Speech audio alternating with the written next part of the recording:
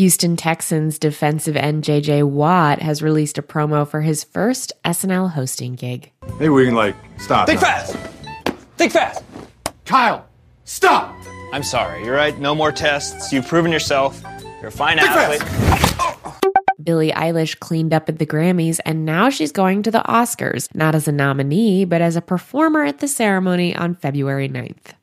Just 3 days after losing both her husband, Kobe Bryant, and 13-year-old daughter, Gianna, in a helicopter crash, Vanessa Bryant has posted a statement to Instagram thanking fans for their support and asking for privacy during this time.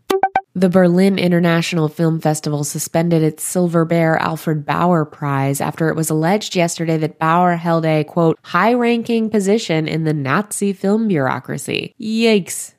Model Tarale Wolfe testified Wednesday in Harvey Weinstein's Manhattan rape and sexual assault trial. She told jurors that he masturbated in front of her while she was working at Cipriani and raped her at his apartment.